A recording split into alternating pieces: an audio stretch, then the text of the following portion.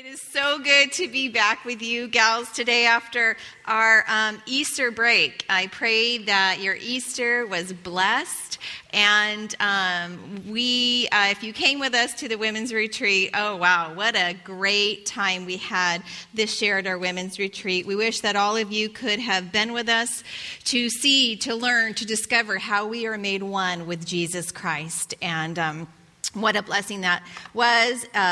The times of teaching will be up on the website this week. So Lord willing, we'll have everything, next week. It is Friday. Next week, they'll be up. And you'll be able to, if you did not get to come with us this year, you will get to watch the teaching. It was fabulous. So, but I am very excited to complete this book. I have really thoroughly enjoyed the book of Hebrews. How about you? Have you enjoyed it? Isn't it been a blessing? So much in the book of Hebrews that, I just feel that the Word of God just never ends. It's just so good, and you can teach it and read it again and again and again, and you get something new and fresh.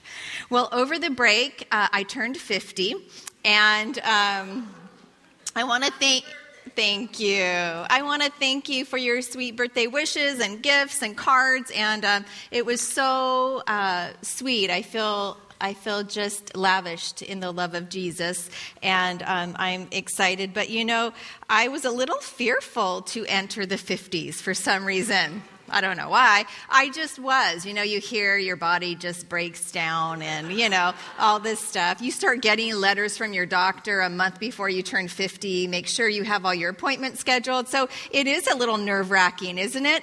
So I really entered the 50s a little fearful. But you know what? I am so excited to live this decade. I'm very excited because I hear, yes, praise God. I hear from all my friends that are over 50 that it was the best decade of their life. And so I took some time to ask them why. And it was very sweet, the responses that I got from my over 50 friends. And it was exciting because I now am looking forward to this next 10 years if the Lord tarries, because I know that the Lord has me in a completely different season of life. The kids are moved out and they're on and they're married and that sort of thing. And so you just have this this difference. I think in us, many of my girlfriends were saying you're more gracious, you're more kind, you've sort of been there, done that. And now, as you enter this next season, that you are just more mature all around as a believer and just as a person in life. So I'm so excited to be more mature. Praise God. Finally. I'm just excited to be in this season, and I can see that, it's just 10 more years that I have to grow more and more in love with Jesus, to serve him with more of myself and more of my heart, and that's really what I came away with for me, as I was sort of mulling around the 50s. I really feel that the Lord wants more of me, and I want more of him, and I want to make him more known. So that's my heart going into my 50s. I'm excited, and I thank you again for joining me there as I continue to walk this out, and I just want more of him. And I pray that as I seek him more, that it'll just be contagious. And that's my desire, to know him more and make him known. And I know that is yours as well. So let's pray and let's get started. Lord, we do love you and thank you for your word. Lord, it is powerful. It is sharper than a two-edged sword, and it pierces deep, Lord. And so our desire is we go to the word today, that you would make it come alive to us, God, that you would allow our hearts to just camp in areas that they're supposed to today, God, that you would allow these words to resonate with us today, and that you would speak to us, Lord, through your Holy Spirit, and we trust you will. In Jesus' name, amen. Well, if you were not with us leading up to today, let's recap. In Hebrews 11, we saw the great examples of faith in the hall of faith. In Hebrews 12, we were encouraged in our faith to run with endurance the race that was set before us. And now in Hebrews chapter 13, we are given the evidences of our faith, or how we are to live out this faith as we walk daily by faith and not by sight. In the final chapter of this fabulous book, we see that there are 4 such evidences that really point to our faith. 4 areas that really prove that we are truly walking by faith as believers. And if you're taking notes, and I hope you are, the 4 areas are fellowship, leadership, worship, and lordship. I'll say them again: fellowship, leadership, worship, and lordship. Those are the 4 areas that we're going to discuss this morning. Beginning with verse 1, let's take a look at Hebrews chapter 13. The author says in verse 1, it starts right here: let brotherly love continue. That's it. And we could probably start and stop right there. Let brotherly love continue. In other words, keep on loving one another as brothers and sisters in Christ. The first evidence of our faith, that we are walking by faith in our life, is spiritual fellowship. And the basis of this fellowship, we see right here in verse 1, is love. Love for our brothers and sisters in Christ. As Christians, these Hebrew believers that we read of in the book of Hebrews had experienced, we know, lots of hardship and pain. They were rejected by their friends and families, and they depended upon the fellowship of their brothers and sisters in Christ in the church, which brought much needed support and encouragement in this difficult time. And many of us here today feel the same way. If I was to ask you, who do you consider to be your closest group of friends, what would you say? How would you answer that? Prayerfully, it would be that I consider the people that I call the closest to me, those that are my brothers and sisters in Christ, those who are like-minded, those who will stop and pray for me, those who hold my arms up, those who I attend church with, those that I know that I could call at a moment's notice. Those are the ones that we would say probably, for some of us, are even closer than our biological families, right? And that is how it was for these Hebrew Christians as well. Their families, many of them had disowned them because they were followers of Christ. And they weren't allowed in the synagogues. They weren't allowed to take part of what they used to take part of. They were being ridiculed and persecuted and even called atheists because Jesus had died and there was no proof to those accusers that Jesus was alive. And so they really wrote this group of Christians off as atheists. And so they were really alone. And yet they were not alone, because they had their brothers and sisters in Christ with them, their family. Jesus is our common bond of fellowship. I don't care what country you go to. If you find a group of Bible-believing Christians, you immediately have fellowship, right? It doesn't matter if you speak the same language. It doesn't matter what you wear, the culture you're in. Jesus is our connection. He is the one who brings fellowship between brothers and sisters in Christ. When we get together, we are to point each other to Jesus. We sharpen one another with our spiritual swords. We pray for one another. We laugh with one another. We even cry with one another. True Christian fellowship is more than friendship. It's family. And as with any family, we laugh and we hug and and we have disagreements. We even maybe are spanked from time to time. There's misunderstandings, but we work it out because we're a family. Amen? True godly fellowship is companionship that can only come from knowing the one true and living God. It's being like-minded with others. And as one person put it this way, it's going the same direction, on the same road, at the same speed. I like that. The author continues by listing 4 evidences of Christian fellowship. Here within fellowship, there is to be hospitality. There is to also to be sensitivity. There is to be purity, specifically in the marriage. We're going to look at that. And there is to be contentment.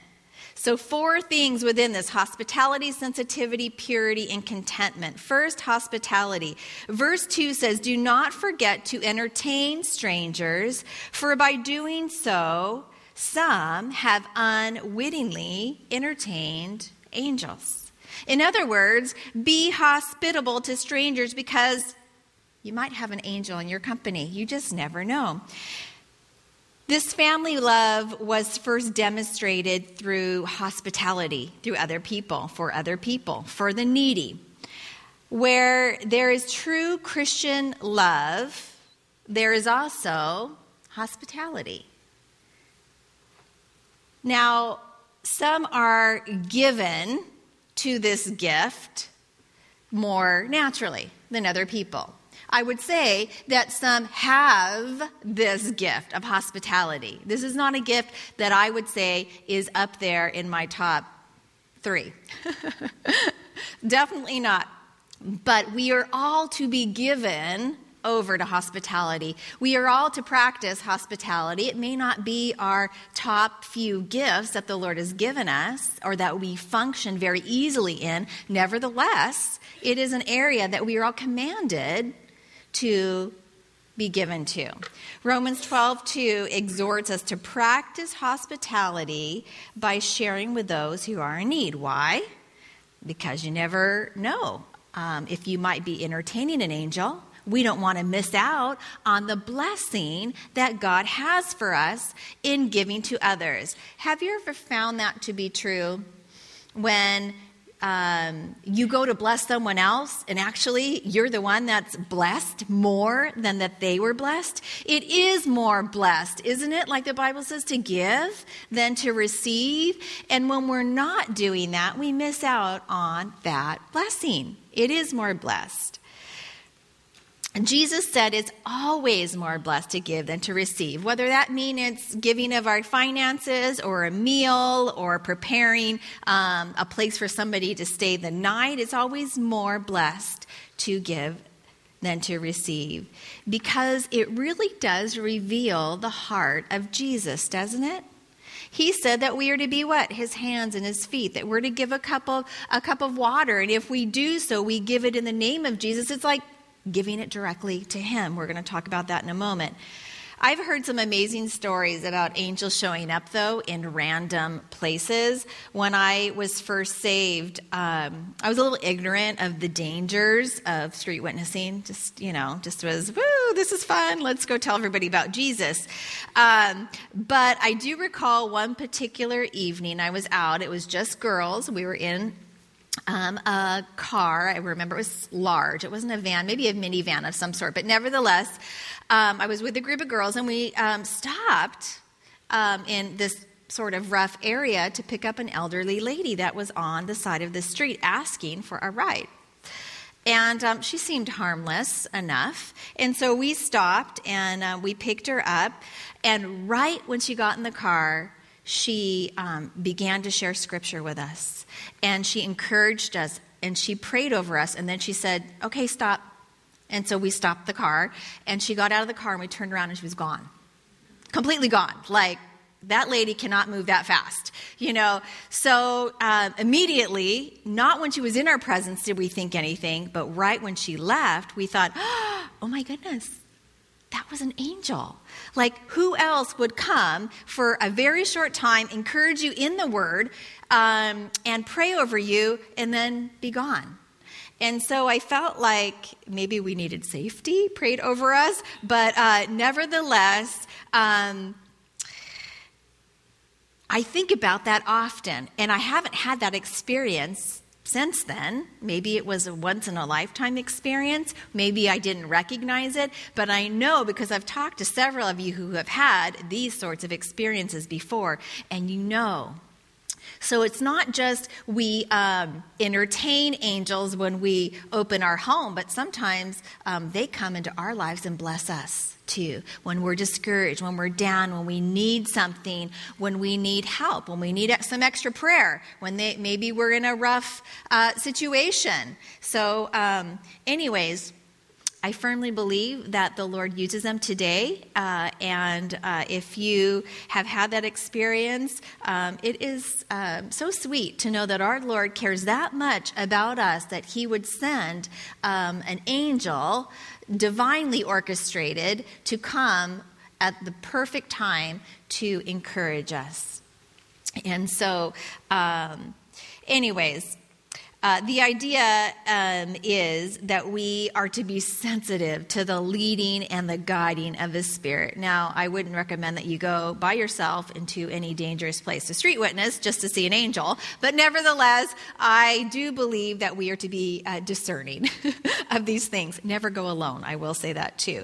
So, but as the Spirit leads, that may mean stopping when the Spirit leads you to give somebody money or a meal, or now we have to discern about that, but it may mean inviting somebody over for dinner. It may be taking your neighbor a meal. It may just the prompting of the Holy Spirit. This is how we show hospitality as believers. And you know what's great is it really sets us apart from the world, doesn't it? When we go above and beyond and do some random act of, I guess, kindness in a sense to show the love of Jesus. It really ministers a great volume of words to non-believers especially. But all believers, whether it's our gift or not, should be given to it. So we must practice it. Next, all believers should show sensitivity. Verse 3 says, "Remember the prisoners as if chained to them, those who are mistreated, since you yourselves are in the body also." True Christian love is sensitive to the needs of others. In this day and age, it wasn't unusual for Christians in this day and age, in the Hebrews that we're talking about, to be arrested, to be imprisoned for their faith. To identify with these prisoners might be dangerous. But Jesus tells us to minister to them and for the Hebrews to minister to those who were in prison nonetheless, whether it was dangerous or not, because this shows His great love. When we minister to the lost or the hurting or the homeless in the name of Jesus, it is like ministering to Jesus Himself. Jesus said in Matthew 25, 35 through 40, "For I was hungry, and you gave me something to eat. I was thirsty, and you gave me something to drink. I was a stranger, and you invited me in. I needed clothes, and you clothed me. I was sick, and you looked after me. I was in prison, and you came to visit me." Then the righteous will answer him, "Lord, when did we see you hungry and feed you, or thirsty and give you something to drink?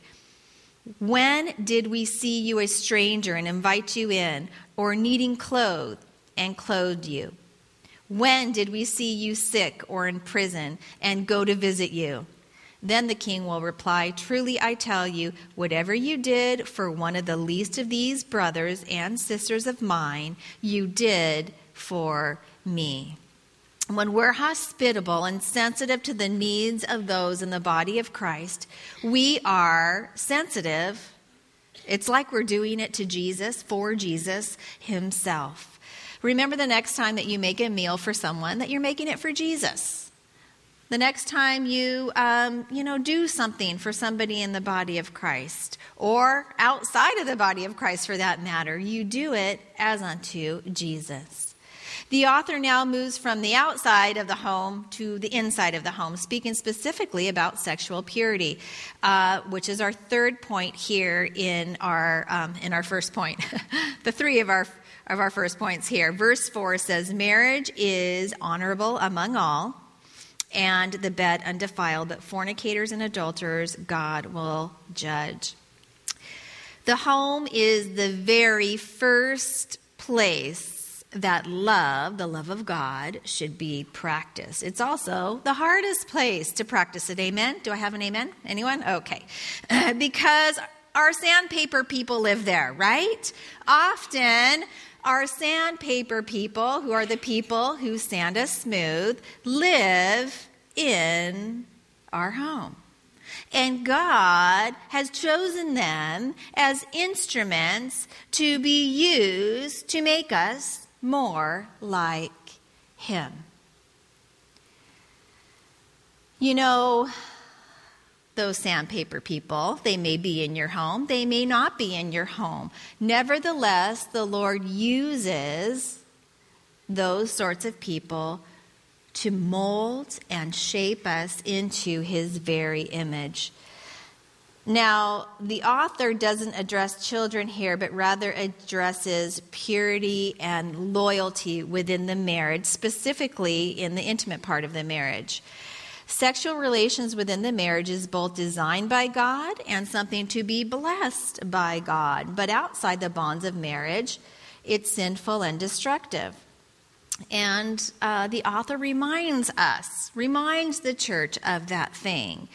Both adultery and fornication will be, not might be or may be, but it's very clear, will be judged by God.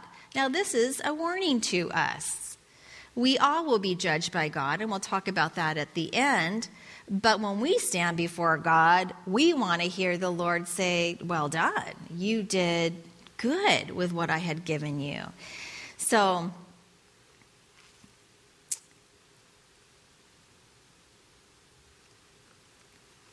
as we stand before the Lord, either at one of the two seats, which we've discussed before, the Bema seat or the white throne judgment, and let me see if you remember the difference. Bema is for who? Good job. That was a while ago. You are sharp. The Bema seat is for believers. That's where the believers go and are judged, and we actually are rewarded for our work here on earth. But the great white throne judgment is for who? Non-believers. And we remember that because it's like a toilet bowl, right? So that's like not good. And Bema seat is good. Bema, believers, the white throne judgment for non-believers. One of the two places we will end up. We want to end up at the Bema seat. That's where we want to be. We want to receive the crown. 1, 2, 3, or 4 available to us as women.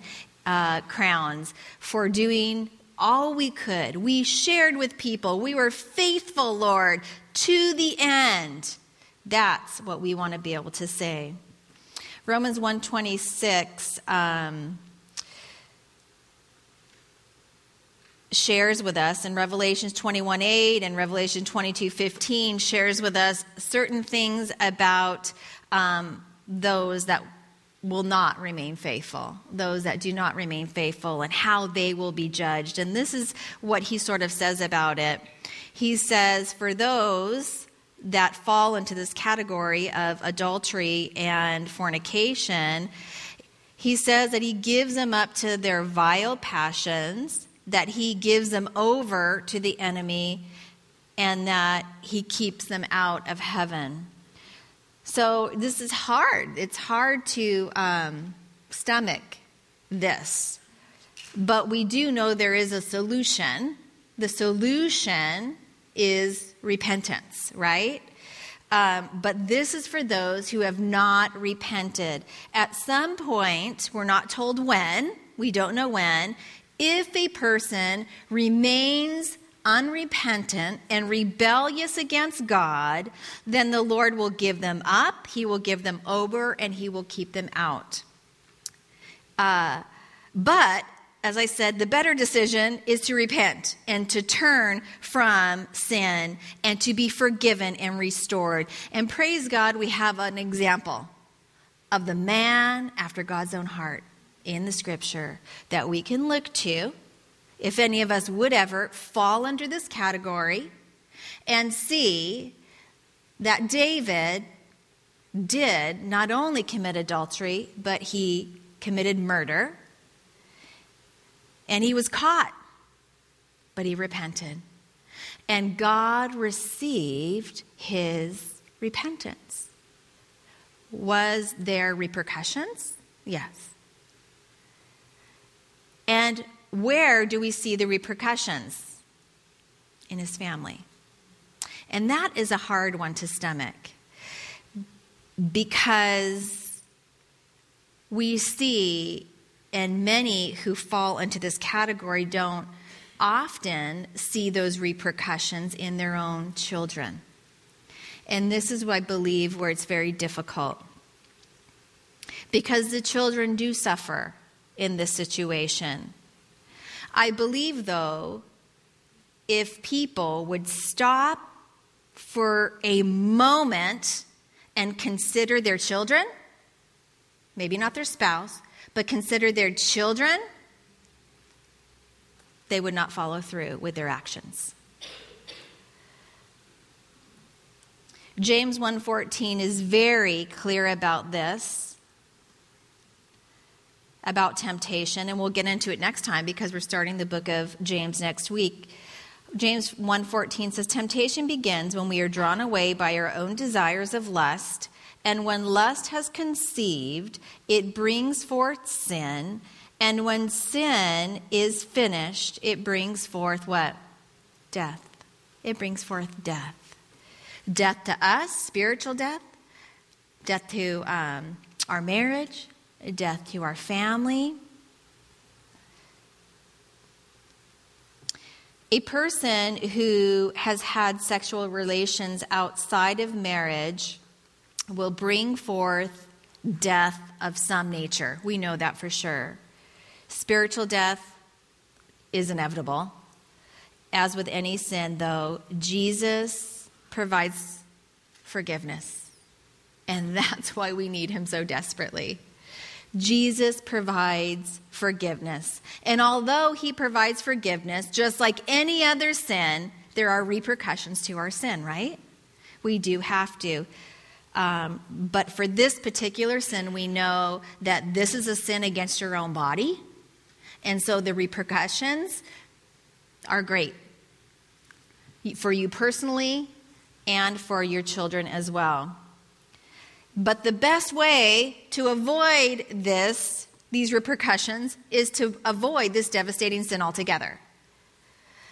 And so there are certain ways that we can avoid it, that we can safeguard, that we would not fall into this category. For those that are married, you safeguard your marriage. You pour into your marriage. You invest in your marriage. You're in the Word of God. You are first a woman of God. You're first a Christian, and then you're a wife, and then if you have children, you're a mom.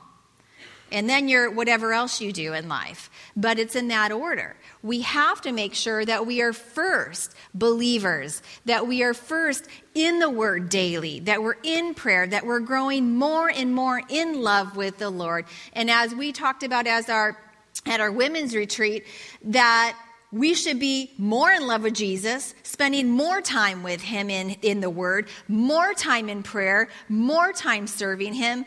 The older we get, it's the more time. This is the word I'm getting at, 50 more. Michelle, I want more of you, but Jesus, I want you to have more of me. More of me. And that is what safeguards our life as a believer first and foremost, and then safeguards our marriage. Investing first in our time with Jesus, and then investing in our marriage. Taking the time to enjoy each other's company, talking, sharpening one another by sharing the scriptures with one another. Now, if you're married to a non-believer and you cannot share the scriptures with them, then you pray. then you pray for them and you keep praying because your prayer is not in vain. God will answer. Now, for those of you who are single, you need to stay far. Let me just see. Is anybody here single? Okay. So you single people and those that will be watching and on the internet, you stay far from sin. You stay far from it. You stay, and I'm going to put this out there because it's very popular. Stay away from internet dating. So dangerous. And this is what I think. The only reason people go to the internet is because they're discontent with what is here in church, in fellowship. You're impatient, and you are not waiting for God's perfect timing for you. If you want to find a man that is like-minded with you, where is the best place to find him?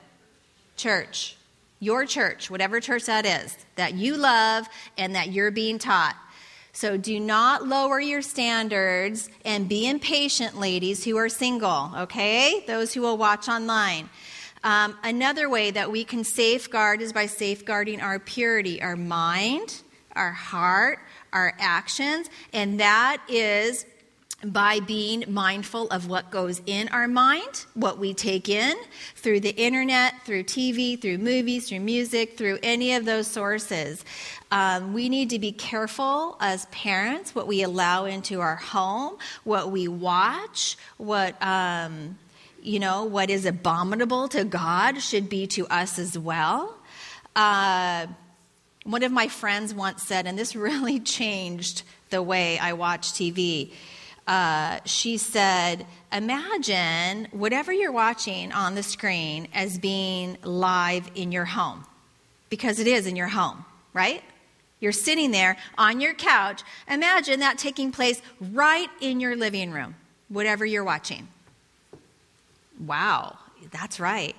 The words that are said on a TV screen, would you let somebody sit at your dinner table and just spew those words around? No. So let's be very proactive in what we allow in here and we allow in our home if we're parents.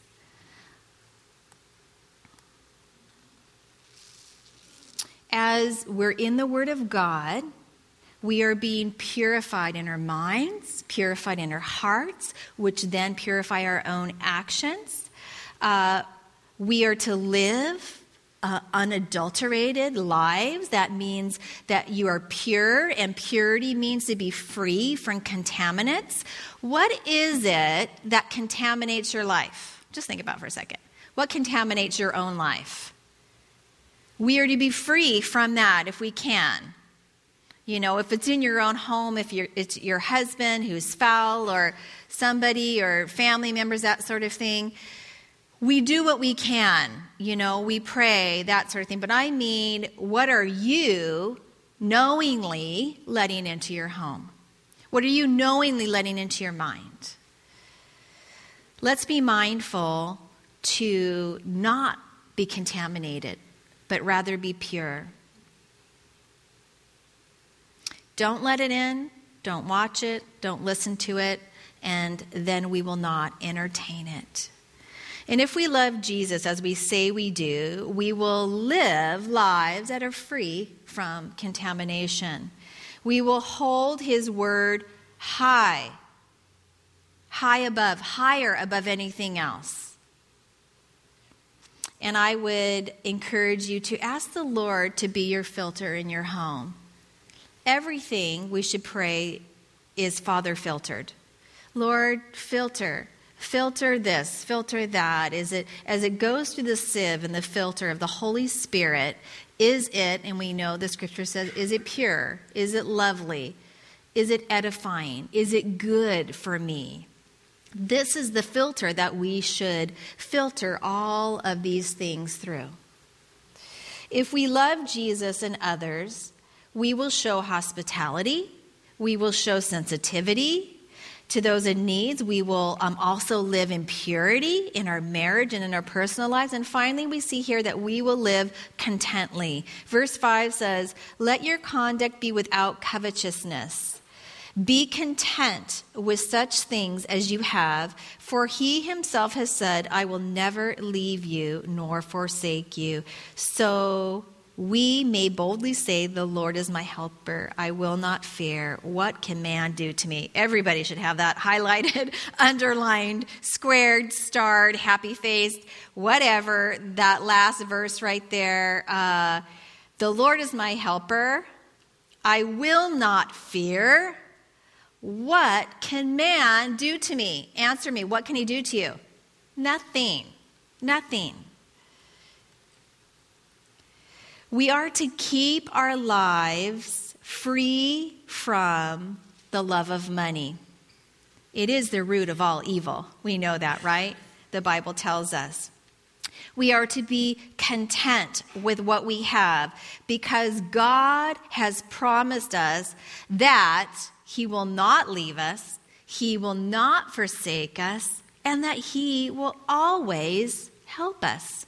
These are proven promises from the Lord. We should grab them as our own today and take them as ours. Contentment means to be satisfied. When we are content, we are satisfied with what the Lord has given us. Because if everything belongs to him, he is the giver, right? He's the one who has given us what we have. The opposite of contentment is, though, covetousness, which means greedy, desiring someone else's stuff, their things, their life, what they have. We can go on. Their hair, their eyes, their body. I mean, like, which of us hasn't been like, oh, Lord, I really wanted blue eyes or whatever, you know, like we can covet. And when we covet, we're saying, I'm not content with what you've given me. I'm not content, Lord, with how you've made me. Now, I will say it is important to keep our temple clean and pure and holy and healthy, right? It's the whole enchilada. We do the whole thing because we want to serve Jesus. We want to be strong believers as we serve him. We can't just let ourselves go by saying, you know, you didn't give me this or this body shape or whatever. We want to work with what we have. Amen? We work with what we got here. But money and things will never satisfy a person's heart. Only Jesus can satisfy us. And we know this because we can read of people, and we may know of people, obviously. Solomon, the wealthiest man ever alive, spoke these things in Ecclesiastes. He said, whoever loves money never has enough. Ecclesiastes 5:10. You never have enough. You always want more. The more you have, the more you want. Isn't that true? It's our sin nature. That's the way it is. And you may have little, but you still want more. If we're searching for things to satisfy us, we will be on an endless search because there is only one person that will ever satisfy all our needs, and that is Jesus. It's like the donut man. Did anybody know the donut man? The from way back when, you know, you have kids our age, you know, we grew up with the donut man. And he was the one that said that we were all created, the Christian little guy, you know, you've created with a hole in your heart, right? Life without Jesus is like a donut. It's like a donut. It's like a donut. Life without Jesus is like a donut. There's a hole in the middle of your heart. Is that cute?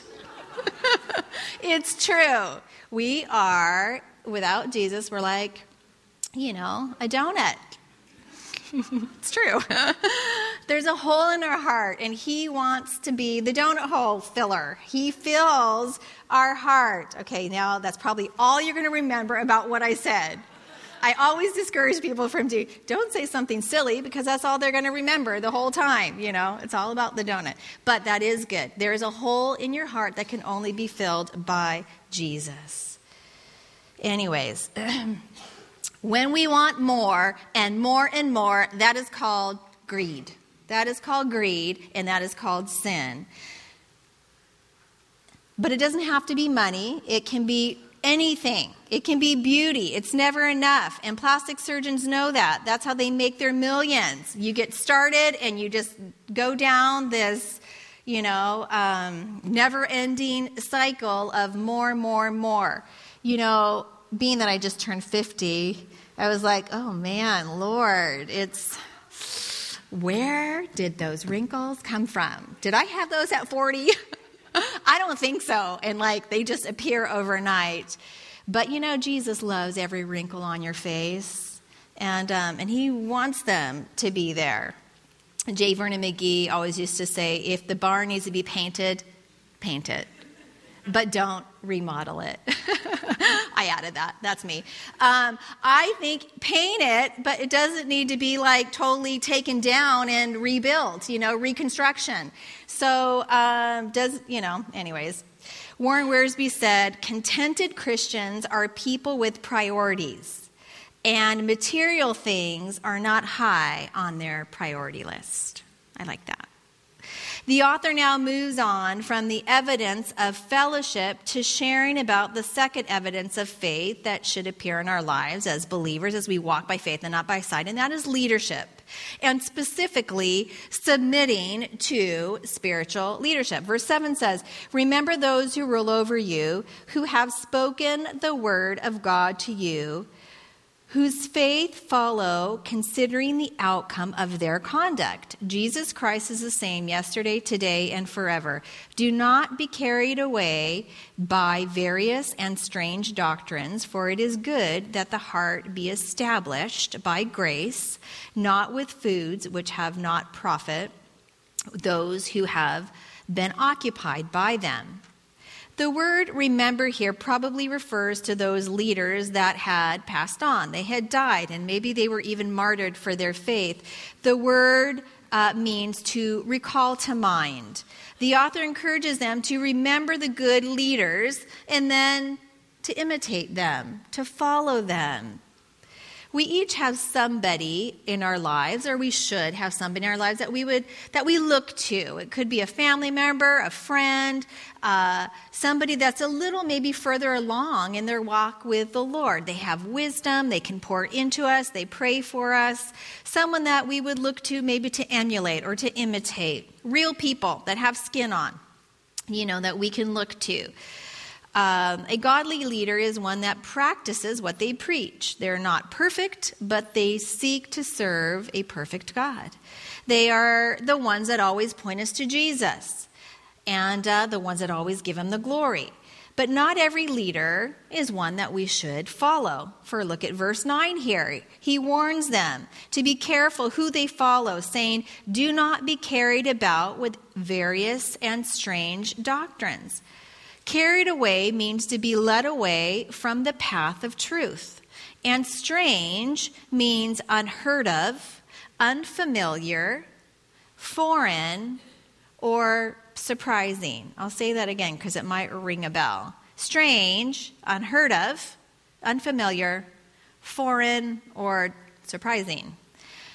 When something is strange, we should be able to discern it as maybe just that, strange. I'm always shocked when a new believer is more discerning about this than a more mature believer. And as I was thinking about that, how could a baby Christian discern that's not right more than somebody who has maybe 20 years under their belt? I believe it's because the new believer, it's so fresh and new, and they've stepped out of something and into something new, and it's alive and it's fresh. And I don't know, have you ever done something and then you need someone else's opinion, some fresh eyes to come in and look, and you're just in the situation, let's say, I don't know, it's paper, something that you've written, and you've read it and reread it and read it and read it, and you're like, I don't want to read this again. But you need someone else to come and look at it, and they can maybe see your errors. Fresh eyes. And I think that that's why sometimes this happens. We can sometimes grow accustomed to, there being so many weird things out there that we're not quite so shocked when we come across it. When something feels wrong, ladies, it normally is. When something feels strange or surprising, it normally is. When it feels foreign, it normally is. When we have a check in our spirit, it means the Holy Spirit is saying, this isn't right, or run, or go, or stop. The language implies that some of the readers were already being led astray by some of the inaccurate teachings that were surrounding them. In the context, the author is referring to some of the Jewish practices that had to do with food that they ate. They were very particular, if you know anything about the Jewish culture, about dietary laws and restrictions that they were given, but they placed their food at the same level of salvation. And if you didn't eat this, you were unrighteous. Or if you did eat this, you were unrighteous. Or if you ate it at the wrong time, or not combined with the right foods. And if you go to Israel with us, you'll see this over there. Sometimes there won't be any, cream. You can't have any cream. You'll be like, oh, so the coffee's black today. It's because they can't combine certain things in it on certain days, and there's laws and restrictions. The bottom line is that under the law and the old covenant, they were trying to establish additional works rather than, and this is the Christians this is written to, rather than being established by grace. We need to beware of anyone or any reading that adds to the Word of God or seeks to take away from the Word of God. Paul wrote to the Colossians and warned them of this very same thing in Colossians 2:4. He said, beware lest anyone cheat you through philosophy and empty deceit, according to the tradition of men, according to the basic principles of the world, and not according to Christ. Colossians 2:23. These things indeed have an appearance of wisdom in self-imposed religion, false humility, and neglect of the body, but are of no value against the indulgence of the flesh. The best way to avoid being carried off by strange doctrine is to be, as verse 9 tells us, established by grace. Did I say the wrong reference? Colossians 2:4 was the first one, and Colossians 2:23 was the second one. The best way for us not to be carried away is to, as verse 9 tells us, to be established by grace and nothing else. So many of the strange teachings that these people were hearing about added to the work of Christ, meaning that it wasn't a work of grace. If we could be saved through anything that we did, any work that we did, anything that we would merit salvation, then Jesus wouldn't have had to die, right? He wouldn't have had to suffer on the cross for us. But there is no other way that we can get to salvation. There's no work that we can get to salvation. I recently had right before Easter, two Jehovah's Witnesses show up at our door. And I'm not one to avoid them. I'm one to run to them because I want to share with them the truth of the Word of God. And I have found that it's not worth arguing with these sorts of people because they can argue. Nicely, by the way, very nice, but they can argue. And they've got a scripture for everything. They study us just like we study them, and they know how to answer. So I do what Paul the Apostle did. I share my testimony with them. I said, I am a born-again believer. I believe that Jesus died on the cross, and I believe that he is God, because they do not believe that he's God. That he is God, and I'm going to tell you why. Because I was lost, and now I'm found. I was blind, but now I see. I was on my way to hell, but I know that I am on my way to heaven. And they're like, whoa, because they do not have security of salvation. And I share with them, you too can have security in your salvation. You can know that you're going to heaven for sure, and this is the way you do it. So I think it's good not to avoid those certain situations, and we do so because we feel we don't know how to a quick rebuttal. We don't know how to share with Mormons or Jehovah's Witnesses. But I say, share your testimony. I have done both with Mormons and Jehovah's Witnesses, and they don't have a testimony. So it's something that they see in me that is very different from them, because I'm passionate about Jesus just like they are, but I know and I have the assurance that I'm going to heaven, and they cannot say that. And so be encouraged. You run after them as they go door to door, and you share your faith. You share what God has done in your life, and that is the difference. Amen? Salvation is a work of God's grace alone, and it's the very foundation of sure Christianity. We are saved by grace through faith in Jesus Christ. We are then sanctified by grace, we are sustained by grace, and we are strengthened by grace. This is how we are established. Which takes us back to verse 8. Jesus Christ is the same yesterday, today, and forever.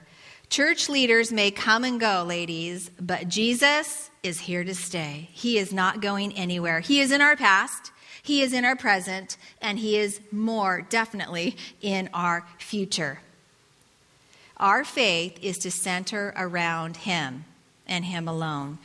If Jesus is everything to you, you should be living a life that is revealing that. Your faith should be living and alive and active. And actually, we're going to learn about that in the book of James. The title is Faith in Action.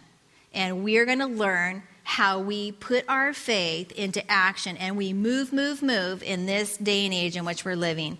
Therefore, evidence of our faith should be seen in our fellowship, in our leadership, and next, our worship. Verse 10 says, we have an altar from which those who serve the tabernacle have no right to eat, for the bodies of those animals whose blood is brought into the sanctuary by the high priest for sin are burned outside the camp. Therefore, Jesus also, that he might sanctify the people with his own blood, suffered outside the gate. Therefore, let us go forth to him outside the camp, bearing his reproach. For here we have no continuing city, but we seek the one who is to come. Therefore, by him, let us continually offer the sacrifice of praise to God, that is the fruit of our lips, giving thanks to his name. But do not forget to do good and to share, for with such sacrifices God is well pleased. As believers, we are to worship the Lord in our strength and in our weakness, and we are to praise him at all times. These believers were experiencing, as I said, the persecution, the isolation. They were finding it very difficult to praise the Lord during this time, and that's why the author writes specifically regarding this. And he adds a certain word on to the end there, and the word is sacrifice. You know, when we're finding it difficult to praise the Lord, that is when it is a true sacrifice of praise. A sacrifice is an offering of great value, but praise is a joyful sound that comes from a grateful heart. The term sacrifice and praise might seem opposite to us, but to the Lord, they go hand in hand. The writer lists 3 specific areas of sacrifice. Praise, and he said that they are to do this continually. Prayer, which they were to do with thanksgiving. And then they were to share, in which they were to do good. Praise, prayer, and share. And they were to do this as a sacrifice. When we are in difficult times, or maybe our prayers go unanswered, or they are not answered as we would have hoped or liked them to be, we find it difficult to praise the Lord or even sometimes pray to the Lord. Have you ever felt like that? Like, I just can't even pray. I can't even pray. I have. This is why it is referred to as a sacrifice. We are to lay ourselves, our needs, our wants, our desires, our hopes on the altar and praise the Lord and thank Him nonetheless. Notice that the writer encourages them to do in verse 15, to do this continually, meaning always and without ceasing. Not just when we get our way, not just when things work out, not just when, things are going according to our plan, but in the good times, in the bad times, in the good health, in the bad health, we will praise the Lord. I have found it helpful when I'm going through something difficult to step outside of me and do something for someone else. This is really, it helps because then you're not thinking about you, and for just a moment, you get your eyes off you and maybe your circumstances and what's going on in your life, and you do something for someone else, and guess what? You are so blessed because it goes back to our original verse 1. That is how we love the brethren. We love our brothers and sisters in Christ. And if you are able to do that, to step outside of your situation and your difficulty and bless someone else, or minister to someone else in some way, you, I promise you, will be even more blessed than they are. Because it is truly a sacrifice of praise. Fellowship, leadership, worship, and here our fourth and final is lordship. Specifically, spiritual lordship or spiritual obedience. This is the evidence of our faith. Verse 17 says, "Obey those who rule over you and be submissive, for they watch out for your souls as those who must give account. Let them do so with joy and not with grief, for that would be unprofitable for you."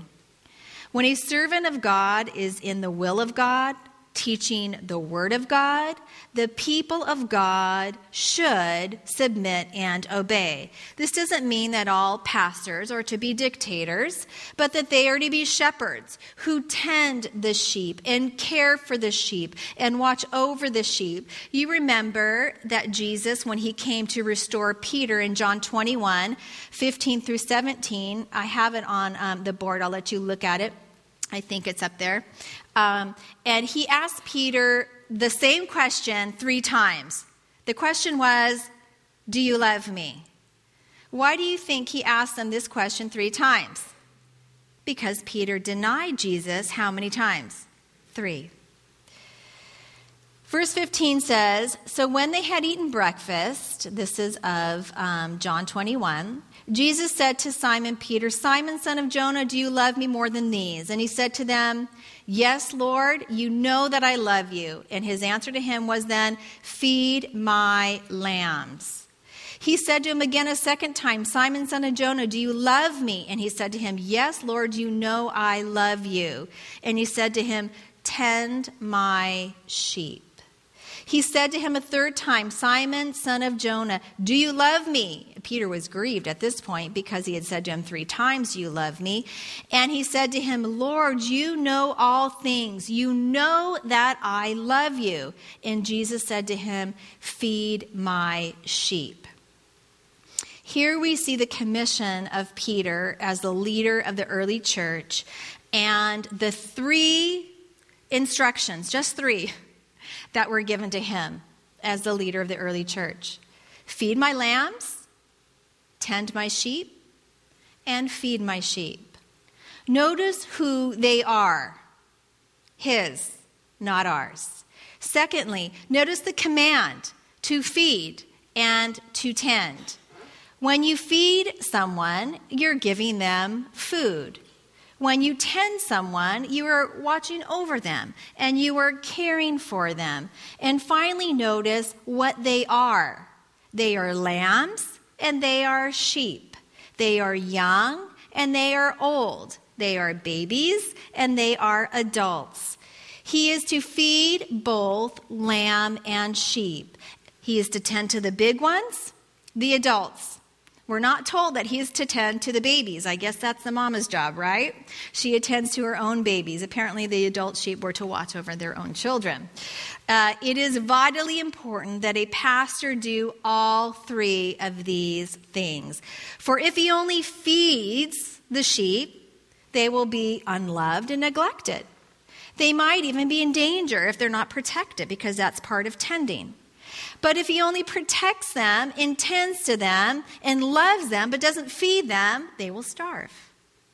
So it's important that he does both. Being a pastor-teacher is an extremely important job. In fact, there is no greater job with such great responsibility in all the world.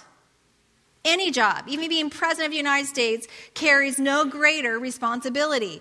We don't see that it says of the president of the United States or any other states in James 1:3, let not many become presidents, for they shall receive a stricter judgment. It says, let not many become teachers, for they shall receive a stricter judgment.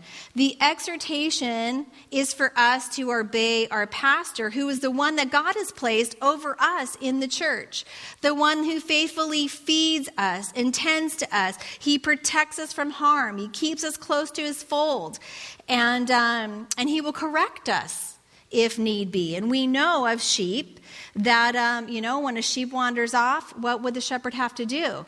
He'd have to break their legs, and he'd pick them up, and he'd carry them over his neck, until they healed.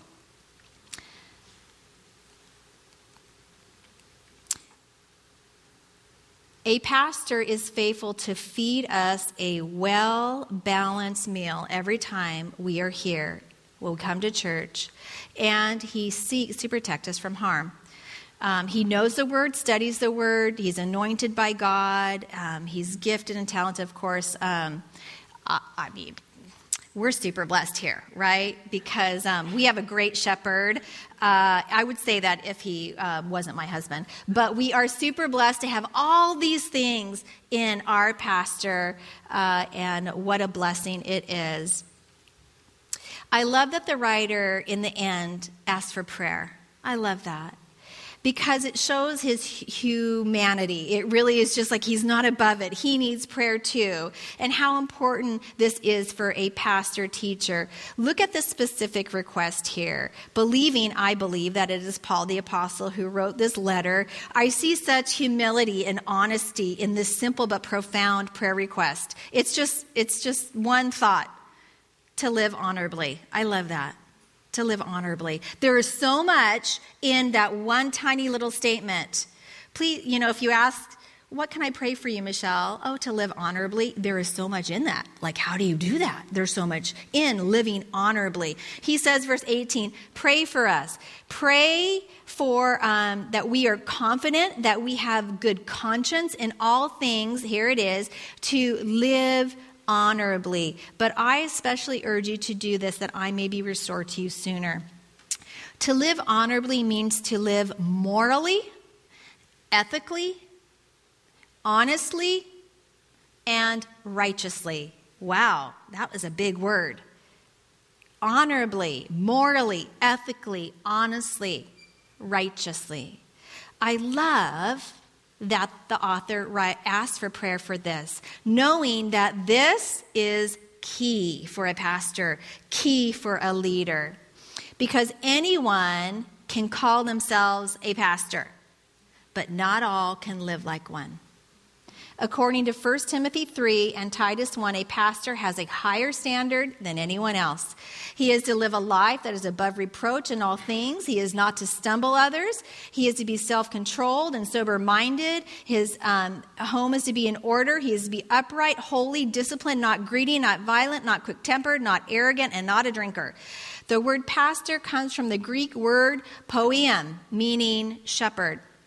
And the writer continues by pointing us to the greatest shepherd of all. As he closes this letter, in this benediction, he seems to gather together all the major themes of Hebrew and to restate them in these closing verses. See if you can find them. I believe there's 5. Verse 20 says, "Now may the God of peace, who brought up our Lord Jesus Christ from the dead, that great shepherd of the sheep, through the blood of the everlasting covenant, make you complete in every good work to do his will, working in what is well-pleasing in his sight, through Jesus Christ, to whom be the glory forever. Amen." Did you find them? They're peace, resurrection, perfection or completion, blood, and covenant. These are 5 of the major themes woven in the book of Hebrews. Peace, resurrection, perfection, blood, and covenant, right there in these closing verses. As the good shepherd, Jesus died for the sheep. As the great shepherd, he lives in heaven today. And as the chief shepherd, he will come back and get us as he promised. And until then, Jesus continues to perfect us, as verse 21 tells us, making us complete in him. This word perfect is the word katerizo, meaning to set a broken bone or mend a broken net. It also means to outfit a ship for voyage and to prepare an army for battle. Jesus is in heaven, and he wants to equip us for life on earth. He wants to set our broken bones. He wants to mend our torn nets. He wants to get us ready to sail, and he wants to prepare us for battle. He wants to mature us so that we can work for him, that he can work in us, that he can work through us, and he can do that which pleases him. So how does this take place? How does he accomplish this in us? He uses the word of God. He uses prayer. He uses fellowship with the body of Christ. And he also, as we learn at our women's retreat, he also uses suffering and pain to perfect us and to make us more like him or one with him. Let's commit, ladies, to making Hebrews 13:20 through 21 our personal prayer. In fact, let's end by reciting it together. So open your Bibles if you have it. Hebrews 13:20 through 21. If you have, we read the New King James here. Sometimes I'll throw in the New American Standard. But, and then let's replace the word you, there's only 2 times, with me. So it makes it personal. So when you see the word you, say me. Okay, let's start. Verse 20 says, "Now may the God of peace, who brought us our Lord Jesus from the dead, that great shepherd of the sheep, through the blood of the everlasting covenant, make me complete in every good work to do his will, working in me what is well-pleasing in his sight, through Jesus Christ, to whom be glory forever and ever. Amen." That concludes the book of Hebrews. Give yourselves a hand. And if we have learned anything, it's not about Jesus and the donut, right? It is that Jesus is better. You got it. Jesus is better. Next week, we start the book of James. Get ready. Hold on to your seats because, woo, he starts strong. And we are going to go after that tongue, and we're going to go, and we are going to control it, and we are going to... We are going to allow our faith to be in action. So let's pray, and then we'll move on, because I think we don't have time to close in a song tonight or today. Lord, we do love you and praise you, and thank you, God, that you are good. You are so good to us. And I thank you for this book of Hebrews that has reminded us of your coming again, the fact that you are